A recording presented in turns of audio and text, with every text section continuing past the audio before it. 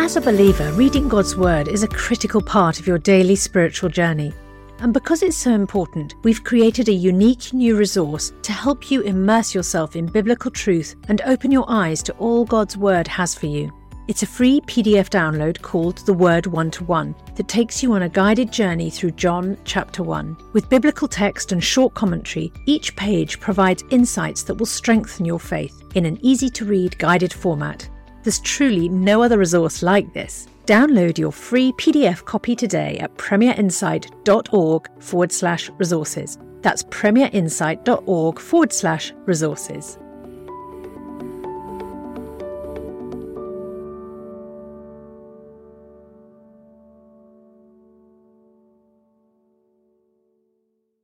Bringing the Word to life. The Bible in a year. Exodus chapter 31. Then the Lord said to Moses, "See, I have chosen Bezalel, son of Uri, the son of Hur, of the tribe of Judah, and I have filled him with the Spirit of God, with wisdom, with understanding, with knowledge, and with all kinds of skills, to make artistic designs for work in gold, silver, and bronze, to cut and set stones, to work in wood, and to engage in all kinds of craft. Moreover, I have appointed Aholiab, son of Ahishamach, of the tribe of Dan, to help him. Also, I have given ability to all the skilled workers to make everything I have commanded you: the tent of meeting, the ark of the covenant law with the atonement cover on it, and all the other furnishings of the tent, the table and its articles, the pure gold lampstand and all its accessories, the altar of incense, the altar of burnt offering and all its utensils, the basin with its stand, and also the woven garments, both the sacred garments of Aaron the priest and the garments of his sons when they serve as priests, and the anointing oil and fragrant incense for the holy place. They are to make them just as I commanded you." Then the Lord said to Moses, "Say to the Israelites, you must observe my Sabbaths. This will be a sign between me and you for the generations to come, so that you may know that I am the Lord who makes you holy. Observe the Sabbath, because it is holy to you. Anyone who desecrates it is to be put to death. Those who do any work on that day must be cut off from their people. For 6 days work is to be done, but the 7th day is a day of Sabbath rest, holy to the Lord. Whoever does any work on the Sabbath day is to be put to death. The Israelites are to observe the Sabbath, celebrating it for the generations to come as a lasting covenant. It will be a sign between me and the Israelites forever.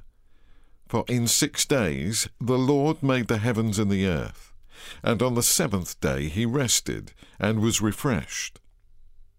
When the Lord finished speaking to Moses on Mount Sinai, he gave him 2 tablets of the covenant law, the tablets of stone inscribed by the finger of God.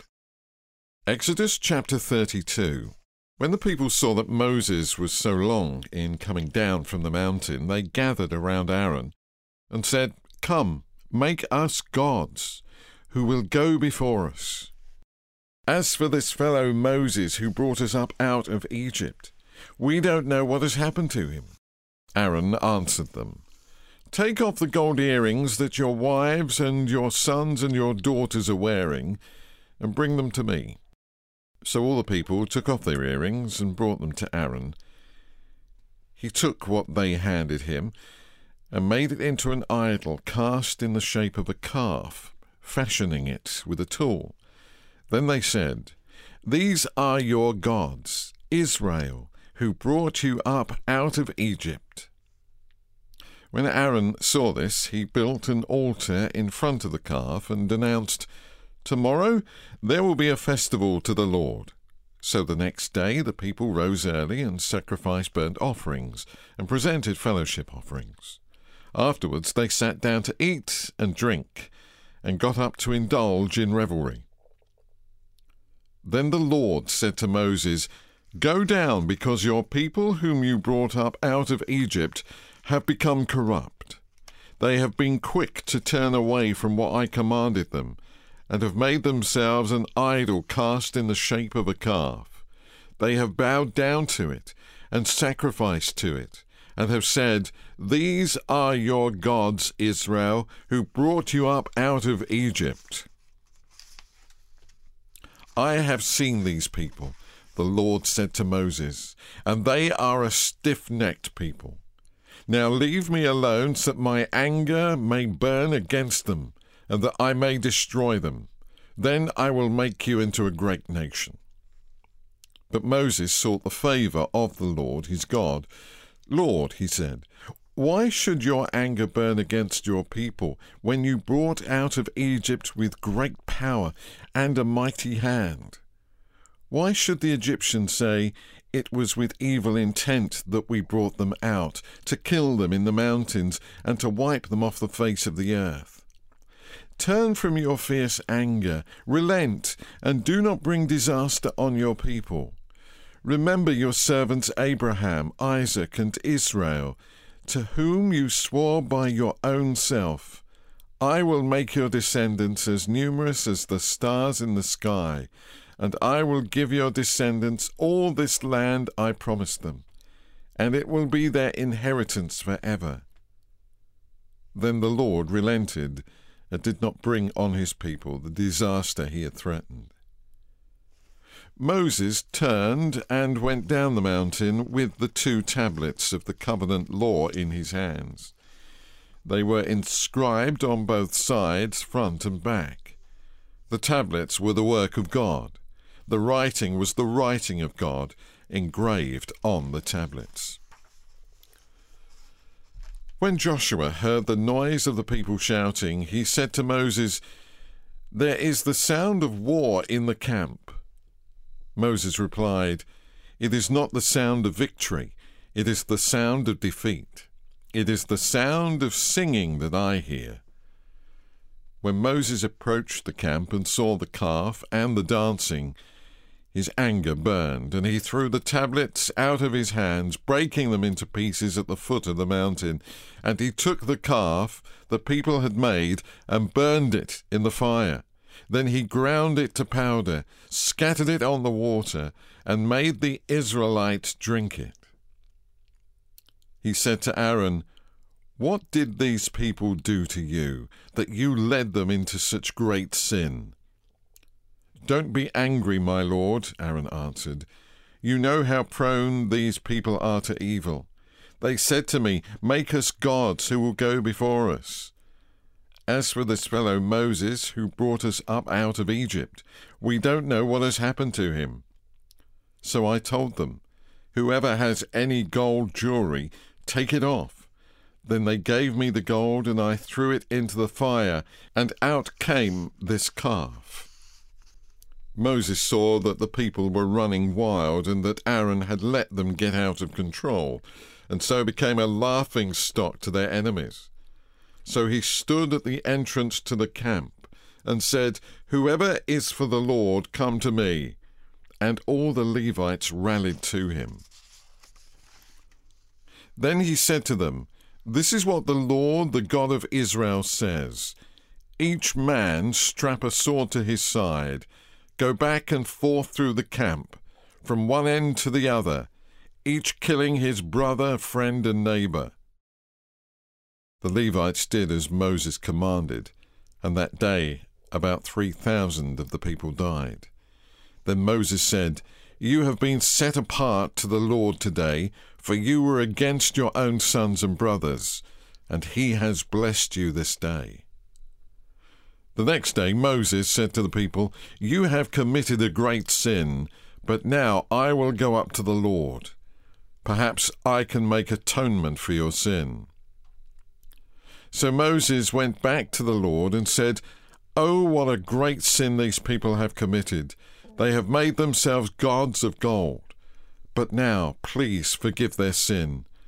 But if not, then blot me out of the book you have written." The Lord replied to Moses, "Whoever has sinned against me, I will blot out of my book. Now go, lead the people to the place I spoke of, and my angel will go before you. However, when the time comes for me to punish, I will punish them for their sin." And the Lord struck the people with a plague because of what they did with the calf Aaron had made. 2 Corinthians chapter 2. So I made up my mind that I would not make another painful visit to you. For if I grieve you, who is left to make me glad but you whom I have grieved? I wrote as I did, so that when I came, I would not be distressed by those who should have made me rejoice. I had confidence in all of you, that you would all share my joy. For I wrote you out of great distress and anguish and many tears, not to grieve you, but to let you know the depths of my love for you. If anyone has caused grief, he has not so much grieved me as he has grieved all of you to some extent, not to put it too severely. The punishment inflicted on him by the majority is sufficient. Now instead, you ought to forgive and comfort him, so that he will not overwhelm by excessive sorrow. I urge you, therefore, to reaffirm your love for him. Another reason I wrote you was to see if you would stand the test and be obedient in everything. Anyone you forgive, I also forgive. And what I have forgiven, if there is anything to forgive, I have forgiven in the sight of Christ for your sake, in order that Satan might not outwit us, for we are not unaware of his schemes. Now when I went to Taurus to preach the gospel of Christ, and found that the Lord had opened a door for me, I still had no peace of mind, because I did not find my brother Titus there. So I said goodbye to them and went on to Macedonia. But thanks be to God, who always leads us as captives in Christ's triumphal procession, and uses us to spread the aroma of the knowledge of him everywhere. For we are to God the pleasing aroma of Christ among those who are being saved and those who are perishing. To one we are the aroma that brings death, to the other an aroma that brings life. And who is equal to such a task? Unlike so many, we do not peddle the word of Christ for profit. On the contrary, in Christ we speak before God with sincerity, as those who sent from God. For more resources to help you bring the word to life, go to premier.org.uk/Bible.